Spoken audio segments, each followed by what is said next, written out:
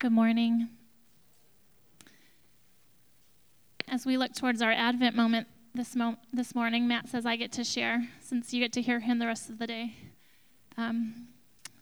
Today, as we take this moment on the fourth Sunday of Advent, we're focusing on another gift that God gives us, and that is of peace. What comes to your mind when I say peace? Walking on the beach, holding a sleeping baby. I said sleeping baby. That's for me. Peace on earth, you hear that a lot right now. Peace is described as freedom from disturbance, quiet, tranquility. That's the kind of peace that I usually look for when I go hide out in the bathroom, and I just say, I need some peace and quiet. But there's so many meanings of peace. It's described as freedom from attack, freedom from war or chaos. We don't have a lot of that right now in our world. A sense of order, a sense of rest, of contentment. What's the opposite of peace? War, unrest, anxiety, Houston traffic. For me, going to the mall at Christmas time, that's the opposite of peace. That video that we showed was great, all the crazy things that happened during this time. Peace is a word that we hear a lot at Christmas time. We sing about it in so many songs. It's one of the things that we hope for as Christians. And as the kids sang today, when the angels declared to the shepherds, glory to God in the highest, and on earth peace, goodwill toward men. They were declaring God's desire for that harmonious relationship with us that we once had with him. Since the fall of man in the garden, God has always been seeking to bring us back into that right relationship with him. He set into motion so many thousands of years ago his plan to bring us the peace, Jesus Christ. The prophet Isaiah foretold of Christ's coming, and he called him, among many other things, the Prince of Peace.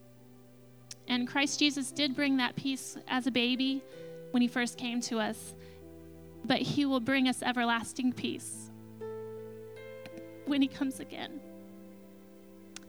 And I was thinking about it. There's a difference between feeling peace and knowing peace. And we can't truly know peace if we don't know Christ.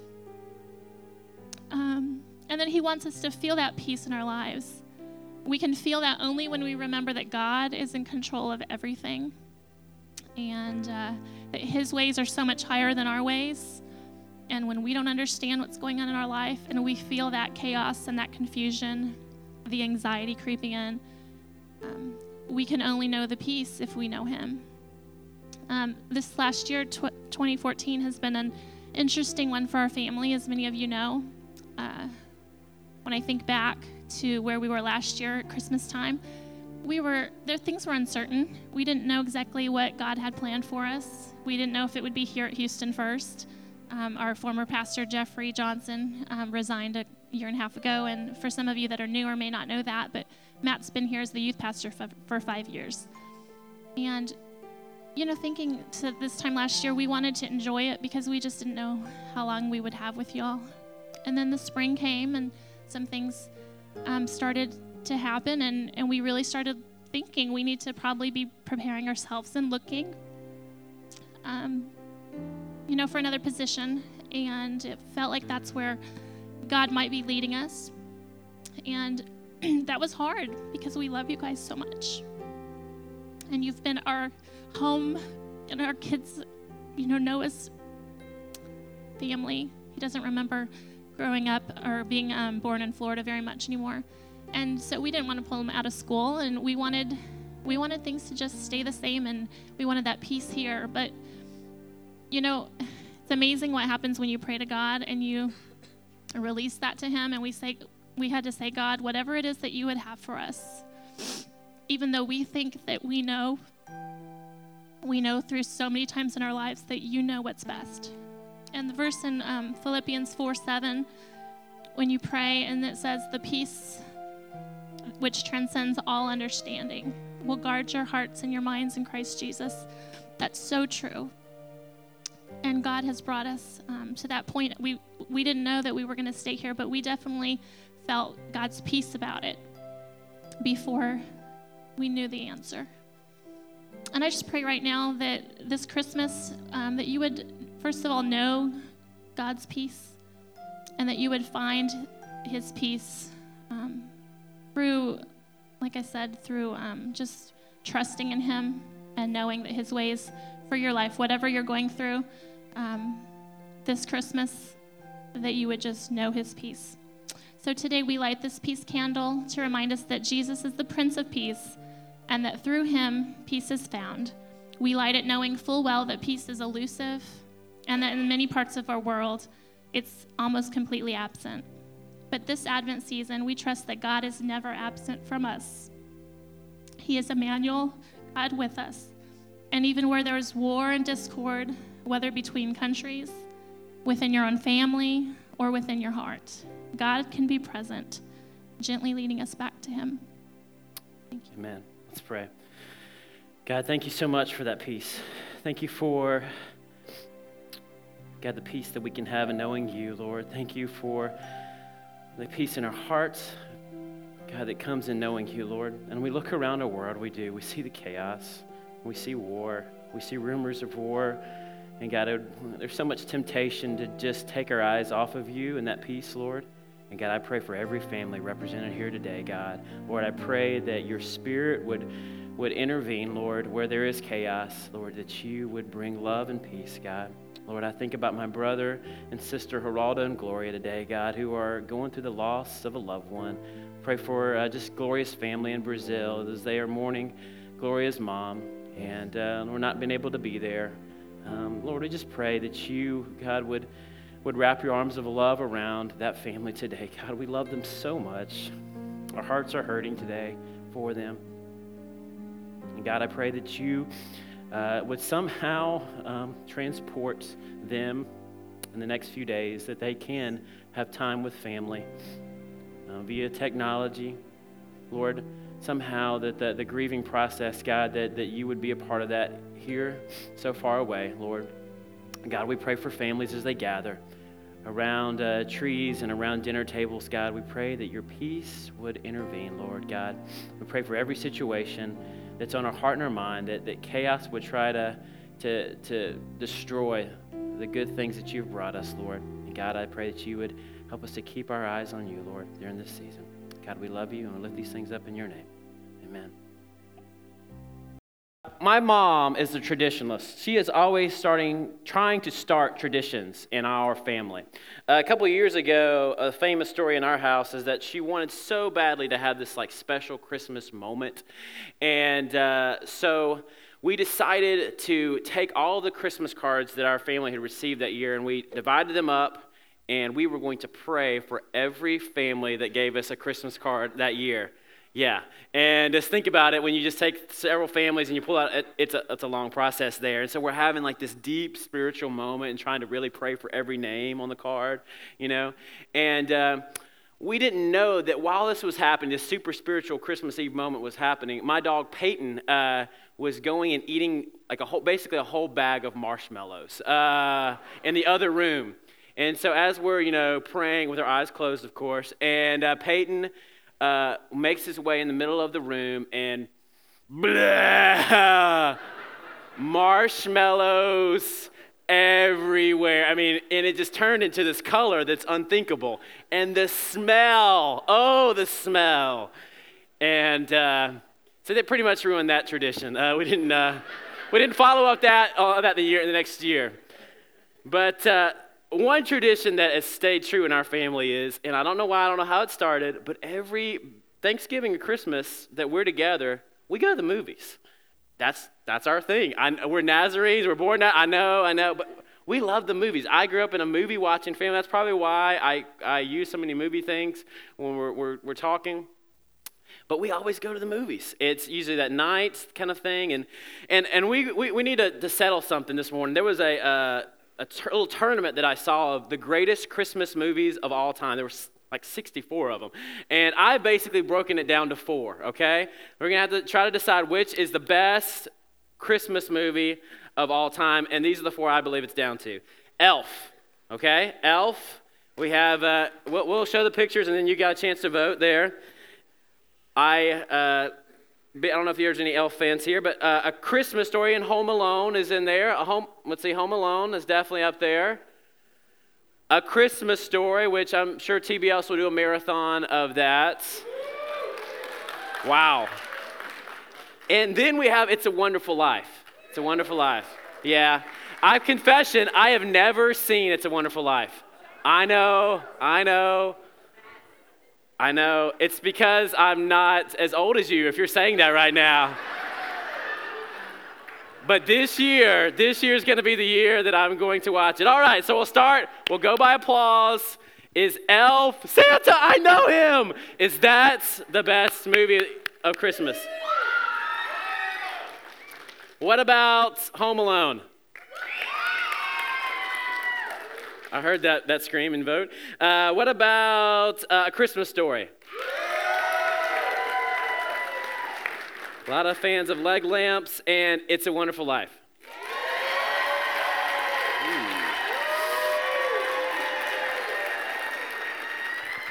I'm going to have to give it to It's a Wonderful Life. I'm going to have to watch it. Best movie ever? Best movie ever. What year did that come out? There's a little random quiz question. I think it was 46 or 47. Google it, okay? What, 46? 46. She has a copy in her hand. Wow, we'll be watching it, definitely.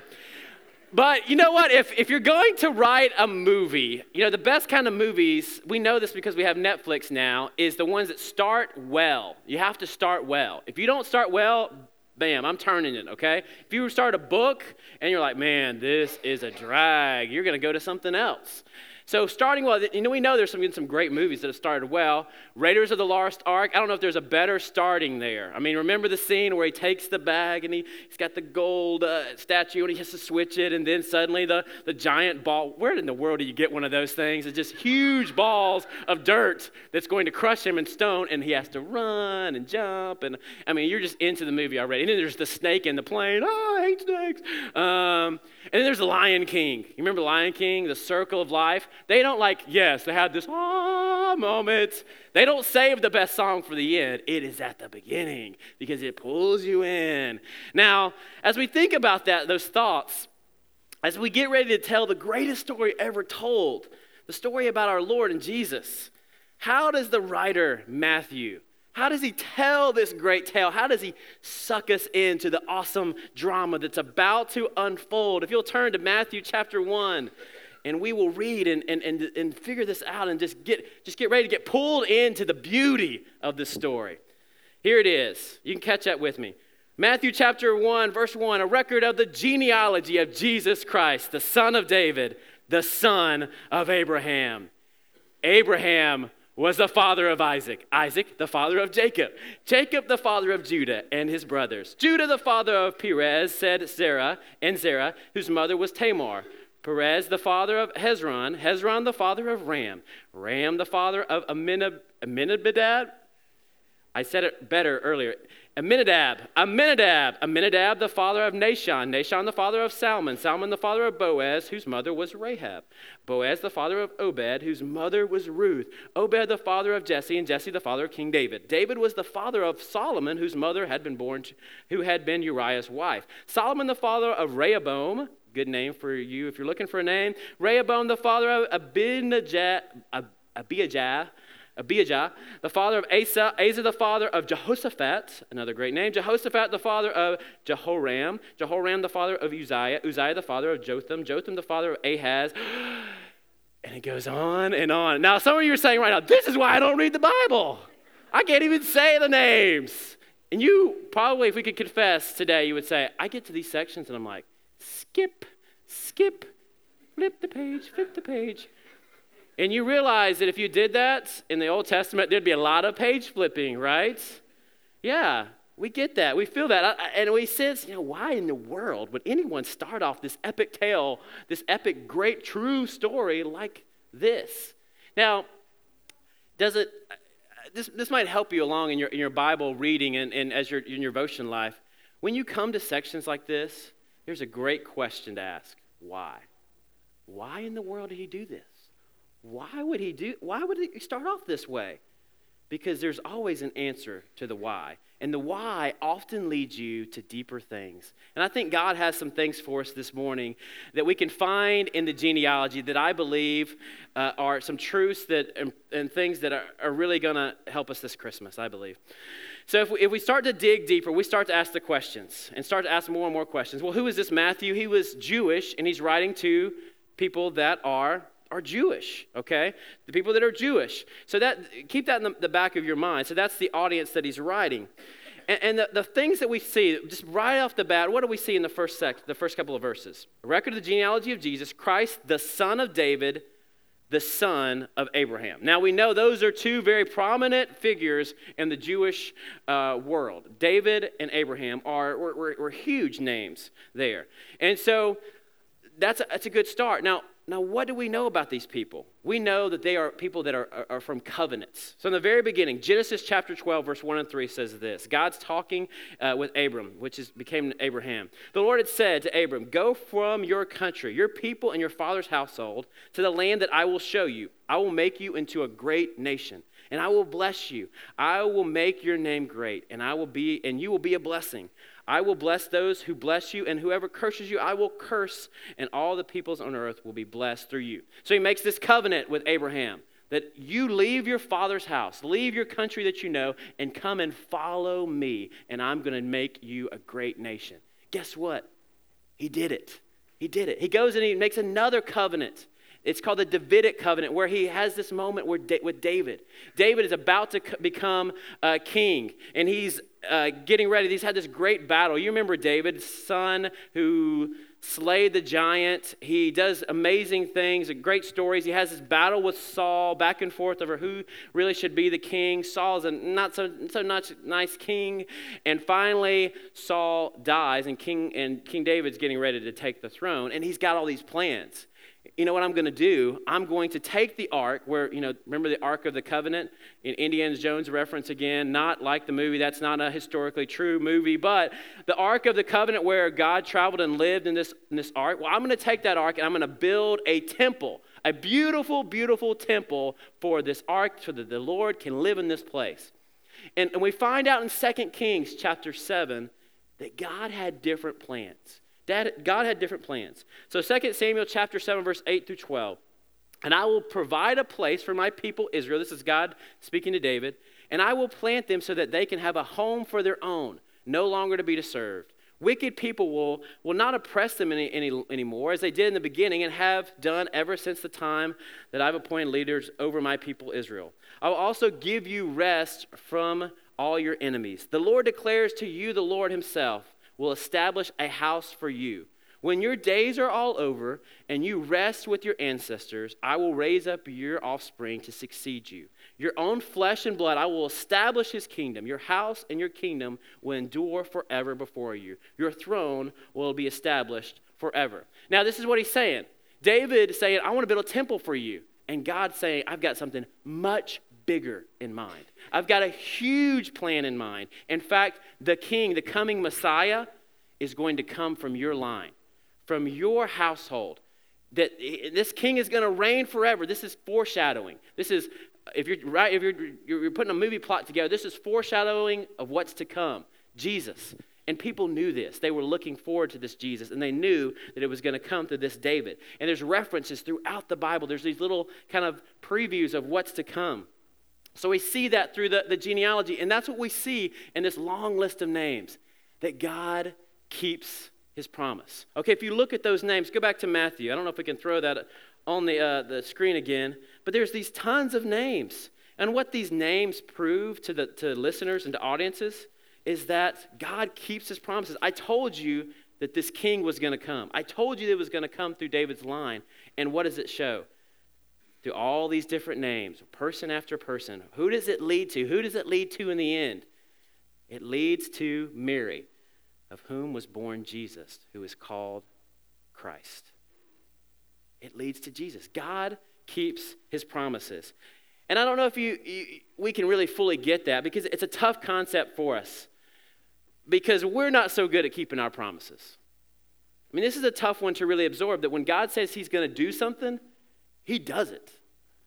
And he does it no matter how long it takes, because it took a while to get to Jesus. And that's difficult. We're the people that when we see a speed limit sign, it's like, it's just 55. What does that really mean? That means 64, okay? Because we all know that 10 miles per hour will probably get you pulled over. But 9 and not, maybe 8, somewhere in there. I would just tell you right now, 5 is a good number to stay at. But that's who we are. I mean, we're like, that's kind of a suggestion, okay? That's not really something we should, do. But God's different. When he says, this is it, okay? This is how God is. And there's a great verse in James that should remind us of the way it should be for us, that our yes should be yes, and our no should be no. So when we say, yes, I'm going to do this, no, I am not going to do this, we should begin to build up character that people believe us, But unfortunately, it's hard, isn't it? When you look back, we're talking about family trees. When we look back in our own family trees, there's some people that haven't kept their word. There's some people that haven't kept their promises. Their yes has meant, until I get a better offer. Their yes is really meant until things get hard. The yes is meant until something else comes along or someone else comes along. The yes is good as long as it doesn't cost me something. As long as it doesn't cost me something. A yes means as long as it doesn't mess with my agenda, my schedule, my ego, or my life. That's when yes works. And we have a lot of mistrust. I've talked to kids for years now, and this is a centerpiece, a foundational problem for kids. When they look into your eyes and you're trying to communicate a God that says he keeps his word, but they look back in you and they either say it in words or they say it in stories. I have never seen anybody that's done that in my life. All I have is examples of people that have broken their word. And they've said one thing and they do another thing. Unfortunately, we're human, aren't we? We're human. We're not God. But we're thankful this morning that we have a God that keeps his promises. Let's read just a few of his promises. He's faithful even when we're not. He's faithful even when we break covenants. When we break this relationship with God, he's faithful to forgive our sins when we confess them to him. And then he follows it up with this. There's no condemnation. If you confess your sins, if you make things right with God, if this is a heart change, guess what? There's no judgment. There's no shame. There's a future. There's a beautiful, glorious future for you, for those who trust in the Lord. There's other promises he gives us. He promises to give us wisdom. He promises not to leave us. He actually gives us this spirit that can live inside of us, that convicts us. It can guide us when we don't know what the future holds. It sometimes can hold us up when we feel like that we can't take another day. That's what the Spirit does for us. It makes all kinds of promises throughout his word. And it gives us a promise that he is going to be our God, and he wants to love us and to set us free and give us a whole new future, and he's making things right. Now, a couple of promises sometimes we get a little confused in. There's one that we love to quote, and I've quoted many times, Jeremiah 29:11. It's probably a lot of your favorite verses. It's one of my favorite verses. For I know the plans I have for you, declares the Lord. Plans to prosper you and not to harm you. Plans for a hope and a future. Now, if we were to look a little bit closer at that story, Jeremiah 28, the chapter before, there's an amazing story in the Bible about two prophets that get into a spat. There's nothing better than like prophets going at it, okay? That's like biblical WWF. But there's a prophet named Hananiah, and then, of course, Jeremiah. And they're going back and forth. And basically what Hananiah says is this. We're in the middle of exile. The people of God have done a lot of things that have separated them from God. And God said, you know what? If you're going to chase after other gods, if you're going to disobey me, then I'm going to allow you to be captured. I'm going to allow you to be taken. I'm going to allow you to go to basically the results of your sin. And so they're headed in the middle of exile. And you know what this Hananiah does? He comes along and says, I've got good news, everybody. In 2 years, this all is going to be over. We're going to come back home to Jerusalem and things are going to be great. Now, I'm just throwing this out here. If I'm going to be a politician, this is the kind of promises you make, okay? It's over sooner than we think. It's coming. It's good news. Woo, 2 years. But that's not what God said. What did God say? 70 more years. You're going to be in exile. Now, you're going to be away from your homeland. You're going to be servants to other people as the results of your choices. But I'm going to be with you. And if you stay close and you keep focused, it's gonna take a while. In 70 years, guess what? We're gonna return back home. And he gives them this reminder. I know the plans I have for you, declares the Lord. Plans to prosper you, not to harm you. And then he follows it up. I love it. If you seek me, you will find me. These are promises in the midst of dark times. But these aren't promises for like, this is going to happen right now on your timetable. You know what happened to our friend Hananiah? God doesn't really like it when you just start putting words into his mouth. He dies pretty shortly thereafter. And what happens? 70 years later, as God said, on his timetable, they return to Jerusalem. I know the plans I have for you. Even in the darkest of times, I am going to be with you. But sometimes that's not on our schedule. Let me throw this out to you. What if God is more concerned with our long-term salvation instead of our short-term discomforts? You see, David, he was thinking about legacy. What was he thinking about? I want to build a temple. What happens when you get to become king? You build stuff. You put your name on it. I built that. That's got my name on it. There's a library. Then what? When you die, guess what? Hey, he was a good dude. He built a library. He built a temple. But God wasn't thinking about personal legacy. He was thinking about eternity in the process. Psalms 37, 3-7 says this. Trust in the Lord and do good. Dwell in the land, enjoy safe pasture. Take delight in the Lord, and he will give you the desires of your heart. Commit your way to God, to the Lord. Trust in him, and he will do this. He will make your righteous reward shine like the dawn, your vindication like the noonday sun. Be still before the Lord and wait patiently for him. Wait patiently for him. But I want it now. I want it now. What does this say? Trust the Lord. Trust the Lord. Trust his way. Even when you don't know what the next step is, trust the Lord. Now, some of you are going to go, okay, I saw that verse, and guess what it says? It says, and he will give you the desires of your heart. We love that part, don't we? We will get, whoa, you get the desires of your heart. Well, what's the part in front of that? Take delight in the Lord. Make your ways my ways, Lord. Help me to see and seek differently. It doesn't say, give me the desires of my hormones. It doesn't say, give me the desires of my eyes. Give me the desires of what I think is success. Give me the desires of my heart. And when we delight in the things of the Lord, his heart becomes our heart. The beauty of God is that nothing gets lost in his timing. He's working it all out, a beautiful plan for all of us. And I believe that for you today. And what about that Abraham? Did he just know the plan in front of him?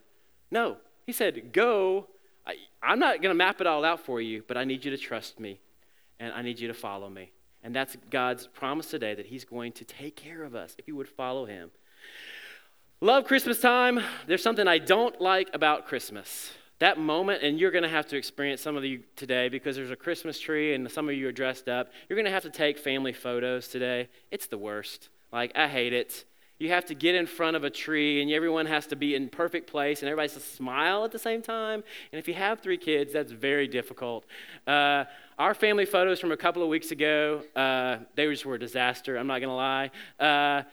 We eventually settled on the one where one child is giving the bunny ears. We're just going to go with it. We got professional pictures in our house with one of our kids like this, all right? You're going to have one of those moments today, aren't you? You're going to have that awkward family photo. And to kind of alleviate that it can't be as bad, for those of you who have to sit through, I'm going to give you just a few awkward family photos. The picture of that dad is exactly how I feel sometimes. Please make it stop. Now, I'm going to guess that this is the dad's idea here. I don't know what he's thinking there, but there you go. That's scary stuff. And then you've got this one. Maybe these are ideas. Take these ideas, parents, and take pictures at your house and share it with all of us. Please do. Here's another one. That's not even Christmas, but I just think I thought it was hilarious. All right. Some awkward family photos. Now, I don't know if you're the person that loves those kind of moments or hates them, but, we get together and we have these picture moments with family and things, and one of my favorite movies, didn't make the top 4, it's probably number 5, is Christmas Vacation. Chevy Chase and crew, hilarious moments. There is a character that just, when he comes on the screen, he didn't have to say a word. I just immediately start to laugh. Uncle Eddie. Uncle Eddie. When he comes on the scene, you're just waiting for something to come out of his mouth that's going to be, he's like that awkward relative that shows up uninvited, says the most awkward things imaginable, and you're like, oh, please, just no. Who invited that person anyway? Now, I want to kind of get us in that Uncle Eddie mindset of awkwardness. I want you to picture your family gathering in the next few days. Now, if you already have your family in, I pre-apologize for this moment that's about to happen. But imagine, if you will, everyone around the table, okay? Now, what is that one story that if you brought up would immediately get the kick in the shins, okay? It's like, this is the story we don't talk about, okay? We don't tell this. We don't tell the dog story, the throwing up, ha, ha, ha, that's great. But this is the story that no one talks about, okay? We all know it's there, but we're not telling, okay? What is that story? Don't share it out loud. We're not sharing with the neighbor, okay? Some things we don't share in church. It's okay. But what is that one story that's like, oh, yeah, we know, but I was at my grandmother's funeral a couple weeks ago, and we were going through her house, and she collected so many pictures, tons and tons of pictures. I mean, tons of things in the house, and all these things you're going, why in the world did anyone keep? And we're going, and some of them are funny memories. Some of them are just terrible hair pictures of Christmases like this for us. And then I came to a picture that I hadn't seen before. It's a picture of my uncle. And he's wearing, my Uncle Leo, he's wearing a sheriff's uniform. Honestly, this is how much I didn't know about my family. He was a part of he was a city deputy. He was a sheriff in the department there in the city. And I recognize the scene from the picture. It's a scene back from the 60s. And it's a scene from a bridge that looks like this. Now, in a couple of weeks, a movie's going to come out. And the name of that movie is Selma. That's where I'm from. And you don't want to talk about these things sometimes. But what I realized in that picture was this, if you don't know the story, Selma, in the middle of the civil rights movement, back in March 7th, 1965, there was an event called Bloody Sunday. 600 protesters that were peacefully protesting and marching basically for voters' rights. For minorities. We're just walking, and they were about to cross this bridge, the Edmund Pettus Bridge there in Selma. And the police, led by the sheriff at the time, I'm going to have to find his name here, Jim Clark, was there. And they basically lined up to basically stop this group. And amongst those folks, my Uncle Leo was there. Not something you want to bring up, not something you're proud of at all. And he was a part of the group that tear gassed and beat protesters away with clubs and dogs.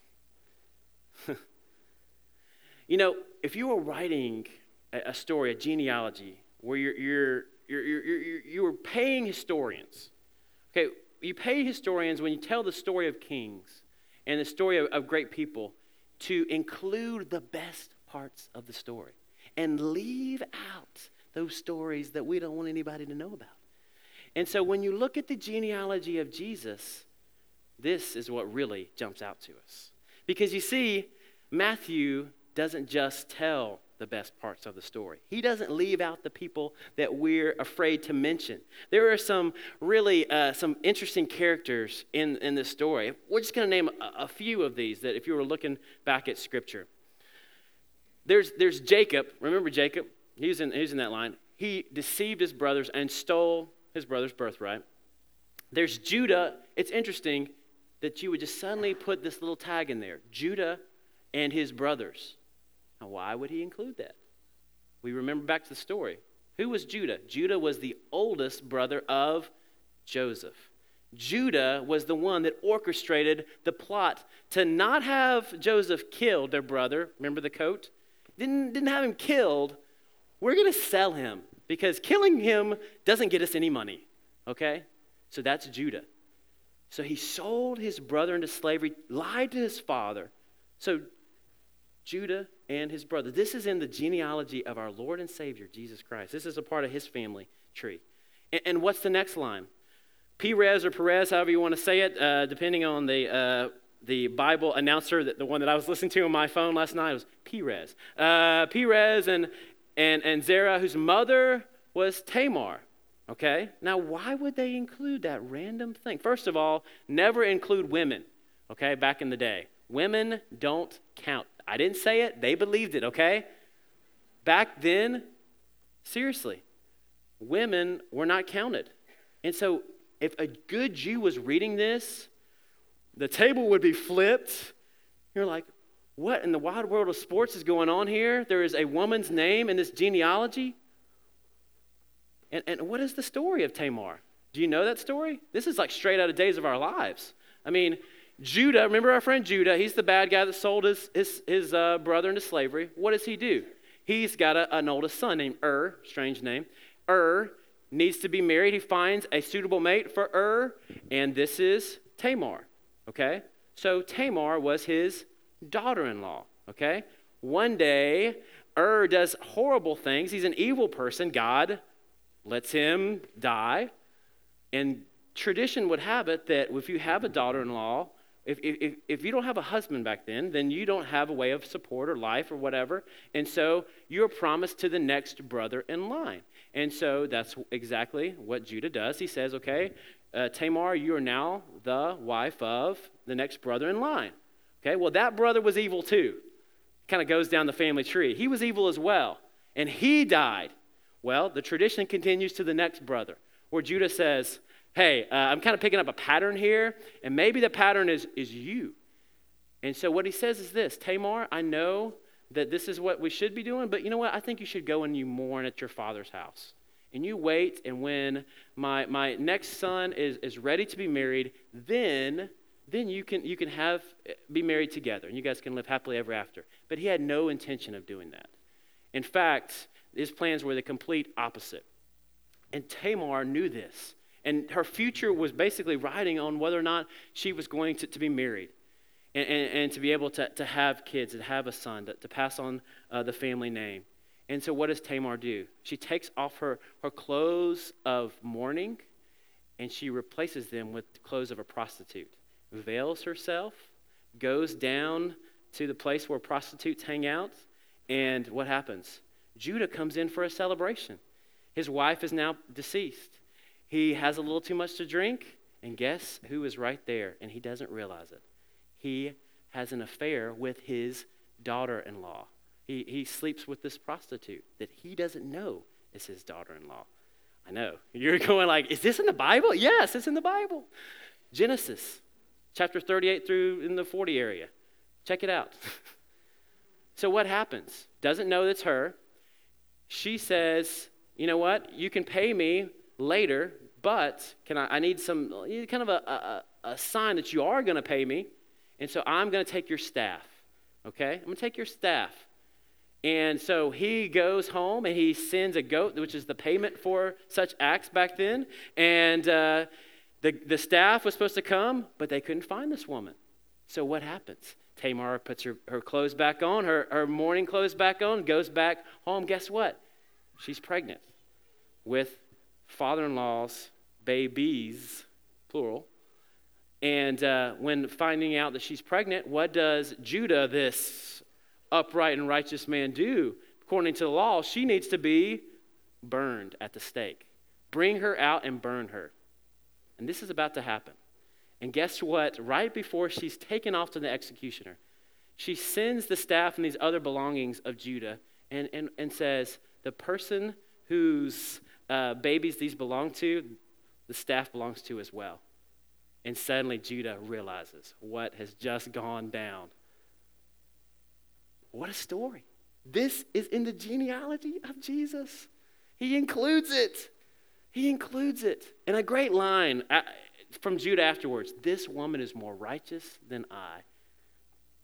There's other people in this story.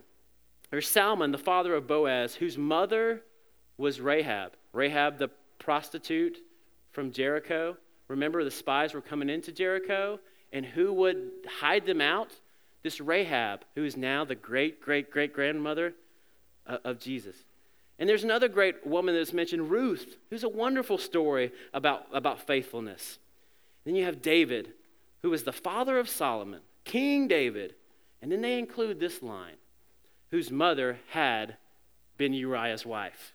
Now, this is really a story we're just like, okay, why are you telling this, Matthew? This is not what we talk about. You remember David had an affair, had the wife's husband killed so that he could take her as his wife and not feel bad about it? This is in here. This was the man that was called a man after God's own heart. And then there's tons of others. There's Uzziah, who was a good king, but then he became prideful. And due to his pride, he gained leprosy. Then was Hezekiah, who was an amazing king, but then he had a son, Manasseh, and he was the worst king. He actually had his child sacrificed to pagan idols. That's our friend Manasseh. So why would Matthew, the tax collector, the director, the writer of this story, include these pictures from the past? Why? Because Matthew knew, and he witnessed firsthand, that this is precisely why Jesus came. This is exactly why Jesus came. He's giving us a preview of the gospel. That these names and these stories, these Uncle Eddies, these are exactly why Jesus came. And Jesus came from Matthew as well. Who was this Matthew character? Was he an upright Jew that, man, this is a guy we all respect and know? What's a line that we hear a lot of in the gospel? Tax collector and sinners. We just put them all together. Tax collector and sinners. Okay? And Matthew was one of those people. All throughout the stories, these are outsiders, these are liars, these are murderers, and there are even Gentiles in this list. You know who the Gentiles are? Those are the people that are not us, okay? They are in this list. And God includes the Uncle Eddies in his story of grace as well. You know, and the last thing I want us to kind of to see in this story, this genealogy, is a thing that I think, a characteristic you can't miss about God. Throughout his story and throughout the genealogy here is this: God loves curveballs. He loves to throw curveballs, things that you don't expect, things that you're looking for, and something else comes. And I love that about movies. I'm the guy that loves to figure out the movie. Okay, I'm in the middle of a movie theater. I'm like, okay, this is going to happen. No, this is going to happen. No, she did it. He did it. I'm trying to figure it out, okay? And I know that Melanie can't stand that because I'm constantly bumping her the whole time in the movie. This is coming. Get ready. She did. And I've learned that, a good director, what does he do or she do? They always put the person that you're least expecting to be either the murderer or the hero. It's like that's the curveball. That's the thing in the movies. We know that, if you've seen any movie like M. Night Shyamalan movies, that's always his, there's this twist that you're like, I didn't see it coming. He's been dead the whole time. Bruce Willis, Sixth Sense, if you're not with me. He's been there the whole time. And so he built this reputation of being like the guy that could totally turn the story around, and you're like, whoa, I didn't see it. You didn't see it. That's God's move. Okay, he's got one really, he's got lots of moves, but I love this one. This is the cool move that he's got. It's always the person you don't expect. Okay, let's take one little skip back in history. David. This whole story is built around this David. It's going to come through your line, remember? Everything's coming through your line. The king is coming through your line. This Messiah is going to come through you. Who is this David? Who is this David? The prophet comes to town and says, there's going to be a king. Jesse, he's in the story as well. What is Jesse? Jesse, one of your sons is going to be the king over all Israel. And what does he do? He lines up his sons. And he says, nope, nope, nope, not you, not you, not you, not you. Is this all your sons? He didn't even bring David out in the lineup of hopefuls. He's still out in the fields. Because why? He's just a shepherd boy. He is just the shepherd. And who is the one that God chooses? The one that doesn't even get lined up. The one that doesn't even get lined up. Now, I've been picked last before, but I've always been in the line. Okay? I've been in the line. And this is the great thing. I love that moment. If you haven't seen it before, it's just the kid that always gets picked last, gets picked first.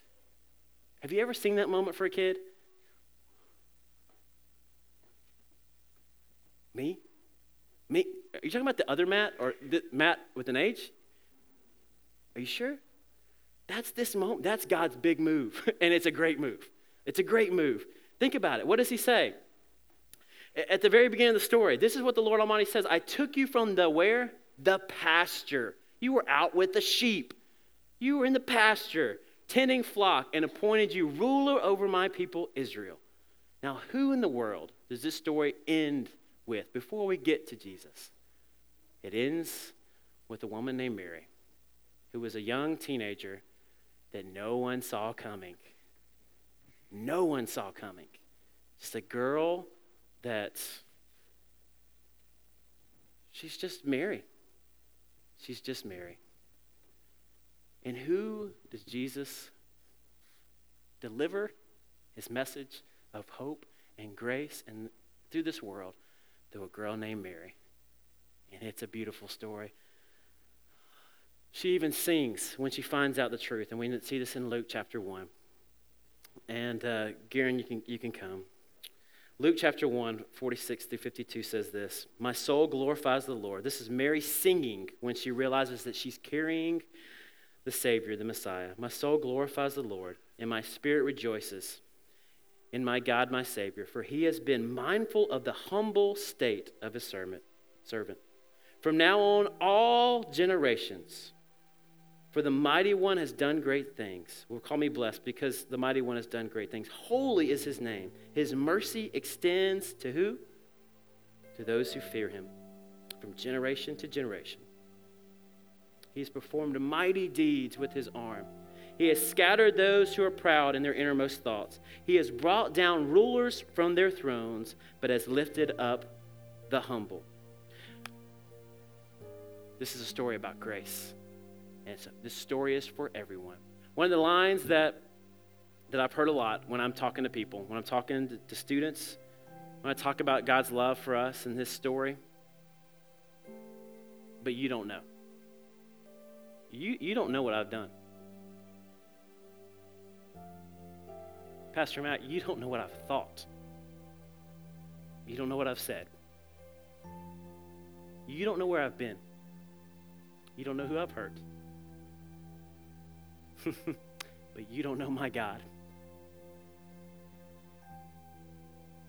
That's what I want to say.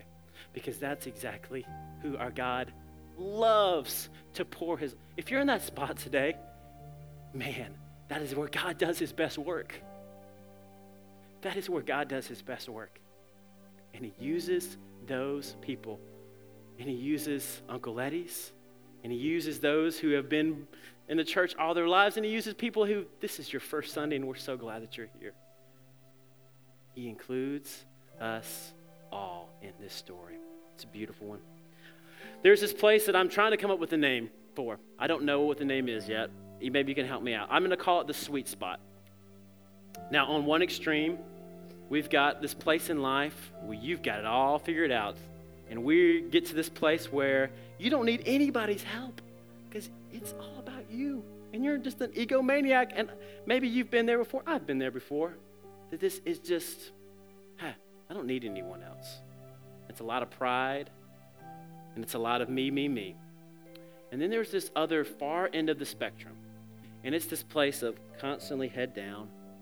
Woe is me. I'm never going to amount to anything. God can't forgive me. I'm just... And you live in this place of defeat all of the time. And that just kind of just ripples through your life, living in the past, living in the what happened before or what someone did to you before. And then there's this sweet spot right in the middle. And this is this place where God's grace and humility come together. And you realize that there is nothing that you can do. There's absolutely nothing you can do. It's all because of God's grace. And you are confident that you have been forgiven and that God has set you free.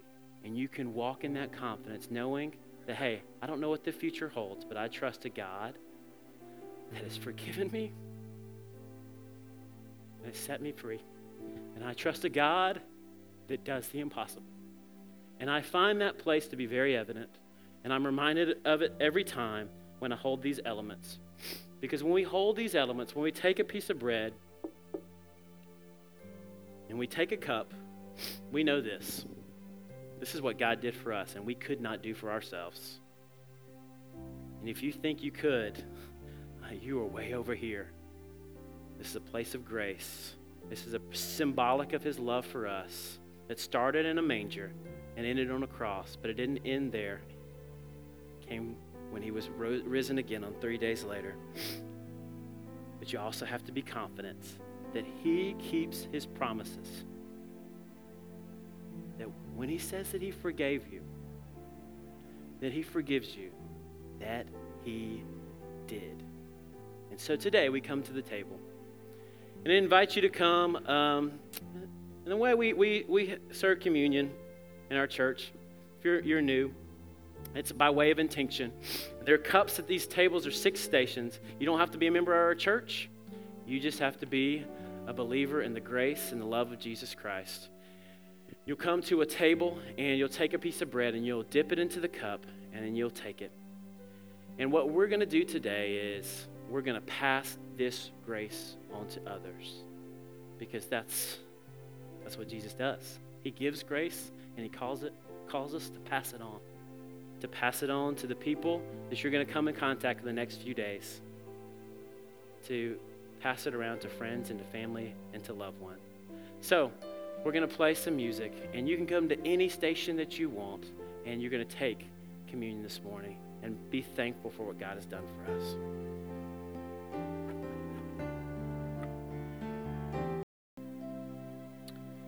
I know it takes a little longer, but I think it's one of the coolest things we do. If not the coolest. To pass on grace to one another, the grace that we've received. Let's pray.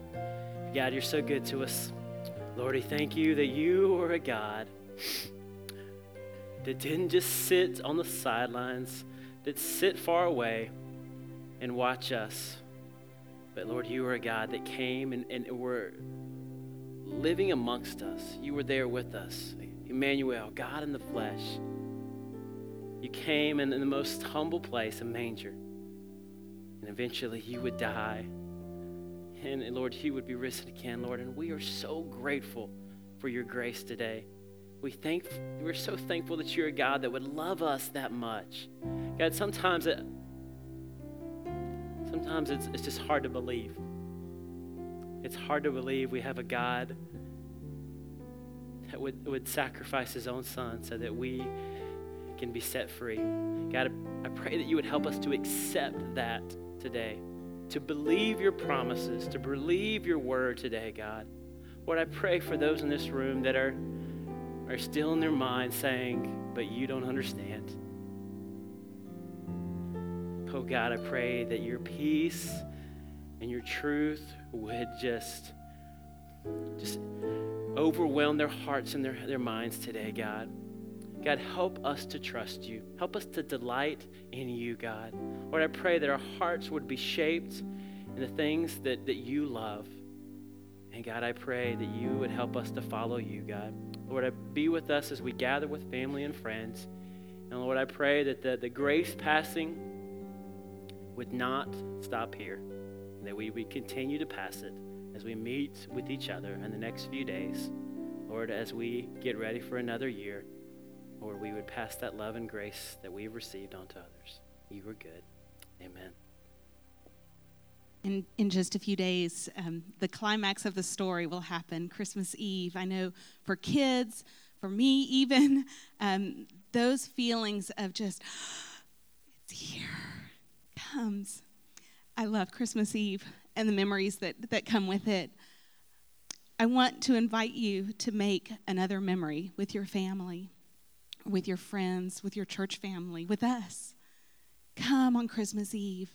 Our service starts. We're going to have cookies and hot chocolate right before the service. And 5:30, be here. If you want your kids to play the bells, come at 5, and we'll practice with them. And then they'll get to play in this really special service on Christmas Eve. What I love about Christmas Eve is that God has come. Emmanuel has come to live among us. Hear the word from Isaiah. And I hear Handel's Messiah in my head as I read this. And this is what it says. For unto us a child is born, unto us a son is given, and the government will be on his shoulders, and he will be called Wonderful Counselor, Mighty God, Everlasting Father, Prince of Peace.